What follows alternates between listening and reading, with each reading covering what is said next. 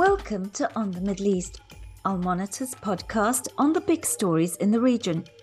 My name is Amran Zaman, and with all eyes on Turkey's watershed elections on May 14th, I'll be looking at how the campaign is unfolding in the majority Kurdish southeast region.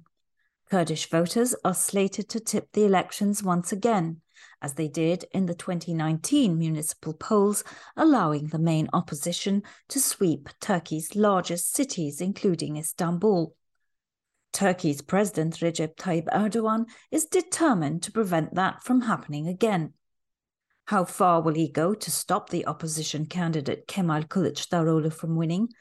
Will there be the kinds of provocations and violence that unfolded when Erdogan lost his parliamentary majority in 2015 for the first time? With us here today to talk about these issues is Ceylan Akca, a linguist and former human rights activist who is running for parliament on the Pro-Kurdish Green Left Party ticket from the Kurds' informal capital, Diyarbakir.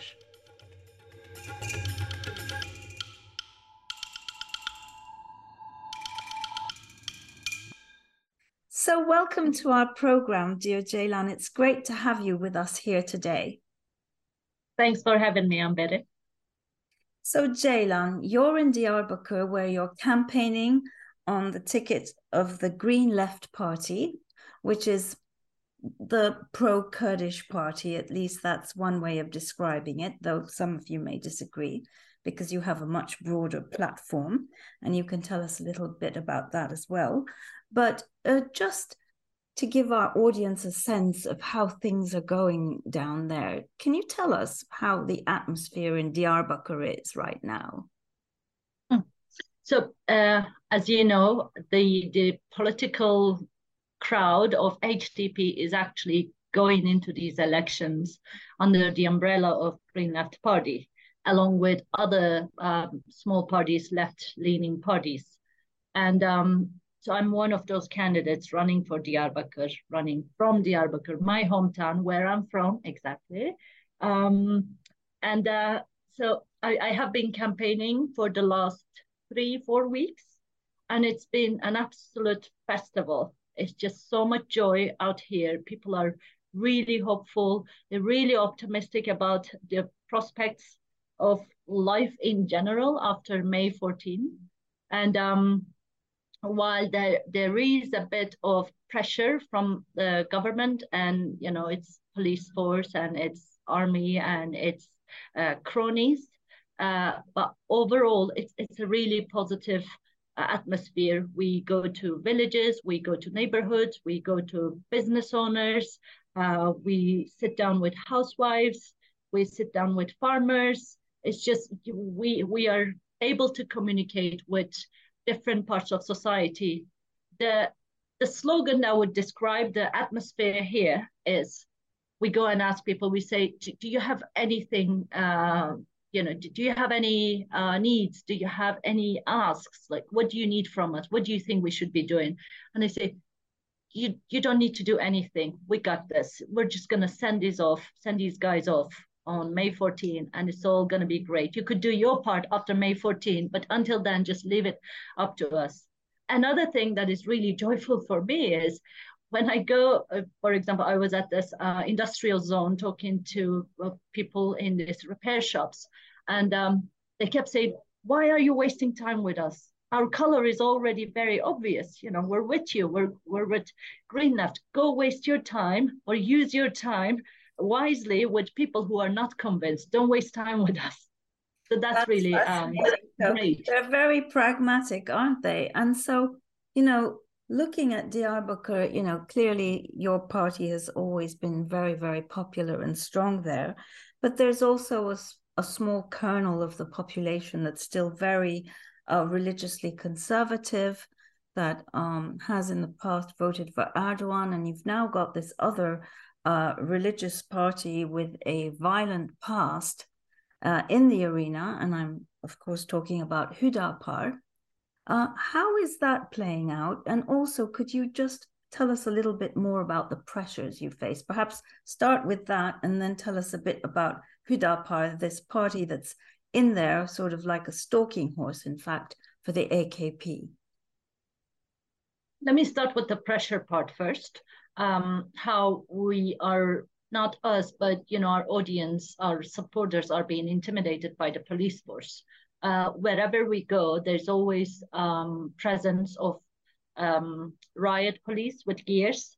They're always waiting on the side, and they always have their speaker on. So if we say any triggering words for them, words like isolation or words like war, words like fascist, that's always triggering for them. So then they start using their speaker, not to warn us, but just to make noise, which is a bit irritating and a bit childish and petty, honestly.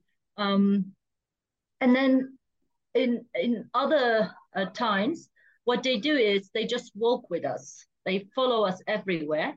I was in Kocaköy with our party executives, and we were walking the whole town, and there were, I think, about a dozen police officers following us around. Eventually, they all got so tired. One of them started begging us. He was like, "Please, just stop it. I'm so tired." You know what this reminds me of? It reminds me of when I would go to the southeast in the winter to places like Hakkari. There would always be, police, but in plain clothes, following us. And just to irritate them, I would leave my hotel at like 1 a.m. and go for a walk. I'd be freezing, but just to get back at them, I'd do that. And I could see how irritated and tired they were. They weren't used to walking. So this really amused me. Yeah.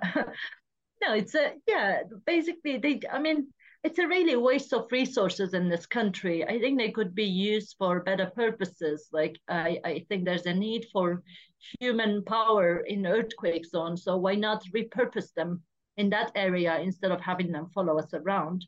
We're just practicing our legitimate political activities, political engagements, and so it's a waste of time and energy and resources, I must say.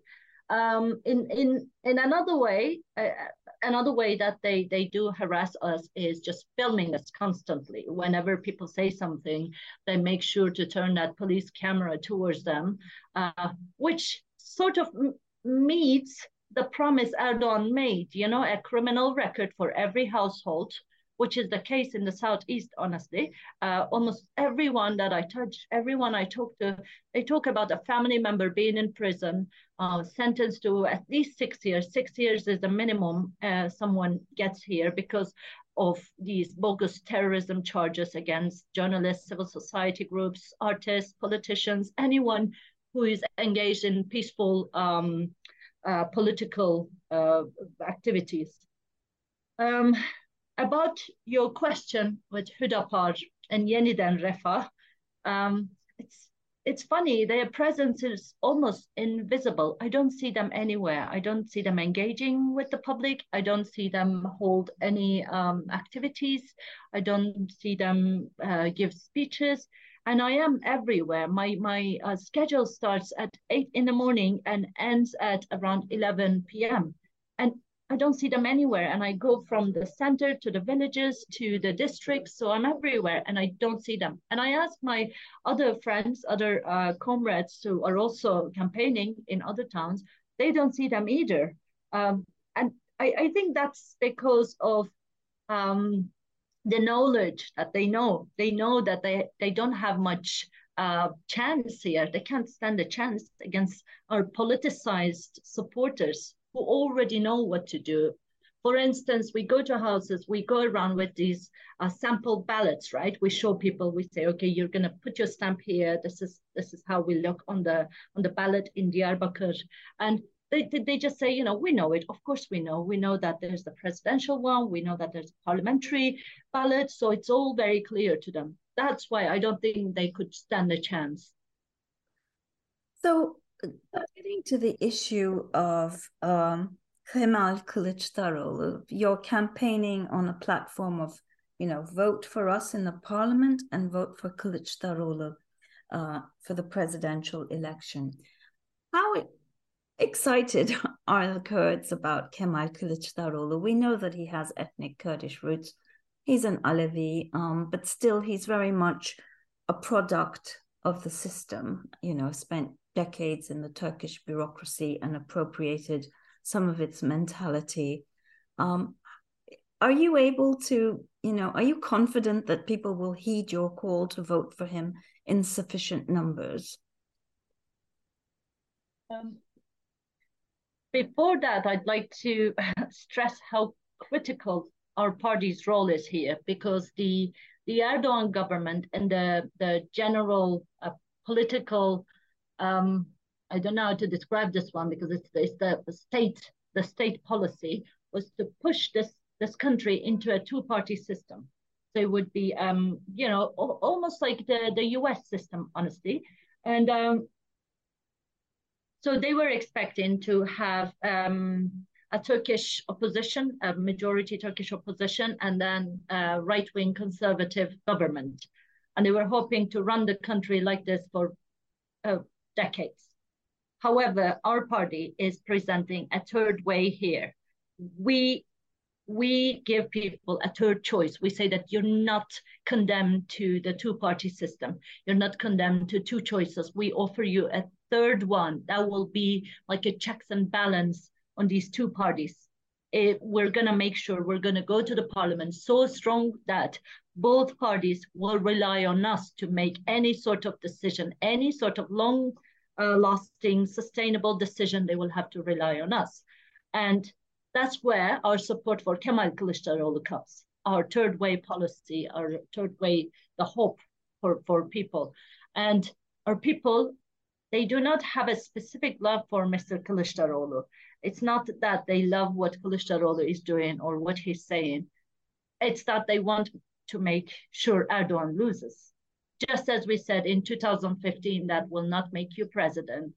And this time we're saying, we're going to make you lose. You're going to lose. And it's going to be because of us.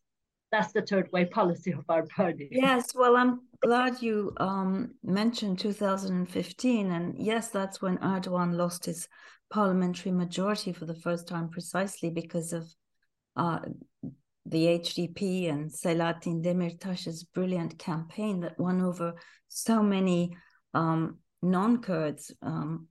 Yeah, that was quite extraordinary. But then we saw what Erdogan did. He played really dirty, and he basically didn't allow a coalition to emerge and forced a new election. And in the interim, we saw the horrible violence. Are you concerned about violence? We know definitely that Kılıçdaroğlu is. We saw what happened in Erzurum yesterday with crowds pelting the Istanbul mayor with rocks, and we're in the last stretch here. And I mean, we all really fear that things could get worse. And, more often than not, it's the Kurds who bear the brunt of it. What sort of, violence do you fear that may be out there, and what can you do to prevent it? Yeah, I think this is part of the psychological warfare. From changing your jacket as a president, wearing his Air Force jacket and putting his Ray-Ban glasses and bracing himself as if he's going to war. I think this is all part of the psychological warfare. Barking scares people more than biting.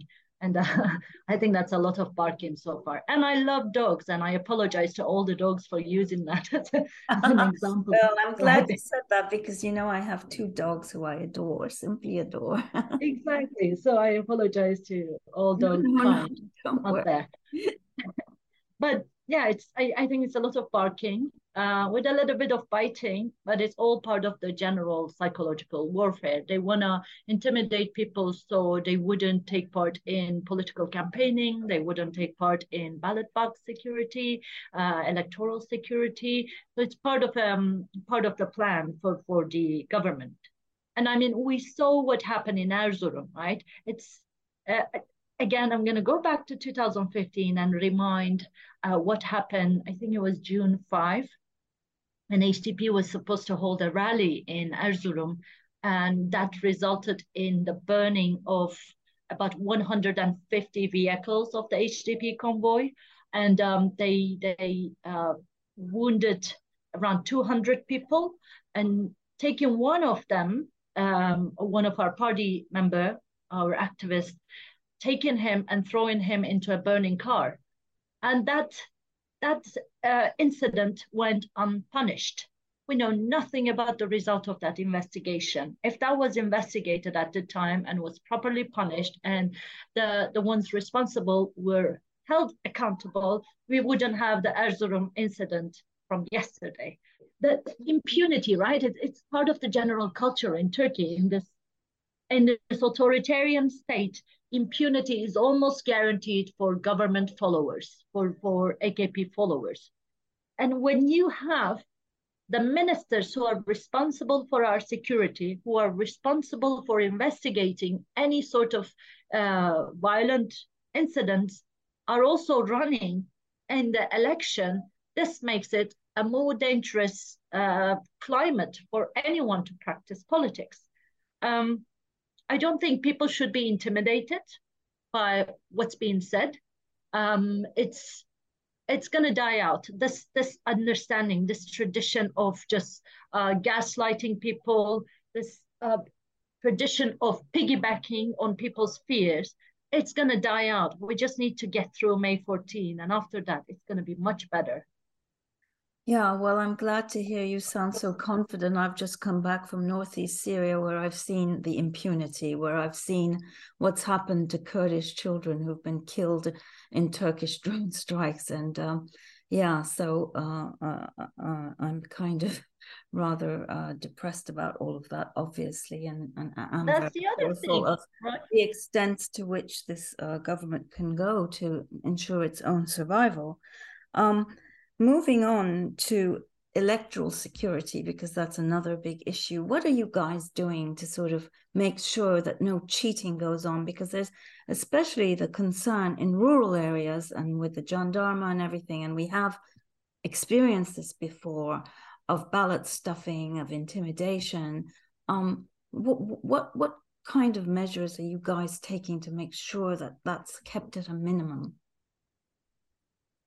We are not only taking security as Green Left Party, but we're also collaborating with civil society groups like with lawyers groups like OHD, Libertarian Lawyers Associations Association, and we're cooperating with them. They will be providing legal help on the day of the election in the countries, not only the southeast, but also in the western parts of it. We are also in touch with media freedom organizations, the ones that are following on media freedom. They are also going to make sure that we are aware of any sort of pressure on media on the day of the election, because most of us rely on media reports to hear about these violations so that we could direct our groups to the alleged irregularities. And the most important thing that we are doing is we are assigning observers to almost every ballot box in the region. We also have international activists who are in the area. They will also be traveling around and monitoring any sort of irregularities and reporting on them. And if I'm not mistaken, even though I have not seen them yet, but I think OSCE has also commissioned some delegations to monitor the elections in this part of the country. So we are very well prepared, and I'm sure there will be irregularities, but we will be able to document and also object to them in not only in district bodies, but also in general with the YSK. So getting back to some of the sort of, brainwashing tactics or muddying the water tactics of the AKP, there's this sort of rumor floating around, or not a rumor, in fact, I mean, Selahattin Demirtas said it was going on, that the government is sending people to actually probably Hakan Fidan, right, the head of MIT, to talk to Abdullah Öcalan and somehow secure his backing. What that actually means, we don't really know. Does it mean just telling the Kurds to not vote for the opposition rather than to come out and vote for the AKP, which is, unthinkable? We don't know exactly what's going on. And it's pretty clear that Öcalan's not playing along. But the impact of this can be that some Kurds may think, oh gosh, so maybe there's a chance that we can go back to the peace talks. Maybe it's best that Erdogan stays in power because, after all, let's admit it, he's the one who sat down with the PKK for the first time in 2008-9, and then again with Öcalan directly in 2012-13. Isn't there a risk that somehow that seed can be planted in some people's minds?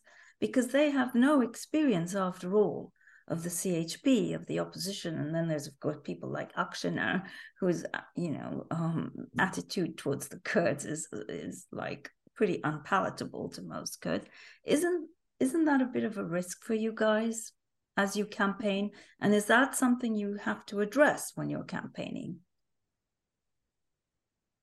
I think the Kurdish people, in particular, have understood that a peace process cannot be done with Erdogan or his AKP. There has been too much blood under the bridge. Therefore, I don't see any chance of us sitting down, us as in the Kurdish political movement, sitting down with Erdogan or the AKP and talk about any sort of peace, not after what happened in this part of the country after 2015, not after what happened in Syria, in Kurdish towns, where actions that UN describes as genocide were committed, not after war crimes were committed in Kurdish towns, not just in the Turkish part, but also in the Syria part. So the government tried this method in the municipal elections. They sent an academic to İmralı and brought back a letter telling people not to vote, not exactly not to vote, but a very vaguely worded letter brought at a time when Mr. Öcalan's lawyers were not allowed to see him, but somehow an academic managed to go to the island. So judging by that experience, I do not see that method working on our people. They're just so tired of everything they have gone through. On top of the security policies in the region, they also have economic, financial issues. They are not just being dismissed, ignored, cracked down on, but they're also hungry. They're suffering financially. So it's at a time when enough is enough. There's not more than that. It just can't. People think it can't get worse than that. And when we talk to them, they say, what's the next thing he could do? He could kill us, and that's all we have left now, our lives. That's what he could take, because he has taken our freedoms, he has taken our money. The next thing is our life. So what if he does lose, Is he just going to go away quietly, you think? We're going to win so majestic. Our victory is going to be so majestic that he will have no chance but to go. It's just, he can't, it will be results that he cannot deny. Well, I want to end then on that very hopeful note and wish you all the best in your campaign. And please give your beautiful little baby girl a big hug and a kiss from me. And we hope to see you in the Turkish Parliament very soon. And keep up the great work, dear Ceylan. And thank you again for sparing time for us during this very busy time in your life. So much for having me on, Berin. And I'd like to also leave with a final note that this will become a country where you will be able to freely travel, come here, see your family, and, just feel safe again. Thank you. Thank you. Hear, hear, Ceylan. Thank you. And this brings us to the end to this week's episode of On the Middle East. I hope you enjoyed my conversation with Ceylan. I think she's going to be really terrific in Parliament. I look forward to being with you again very soon, and thank you for listening. Goodbye.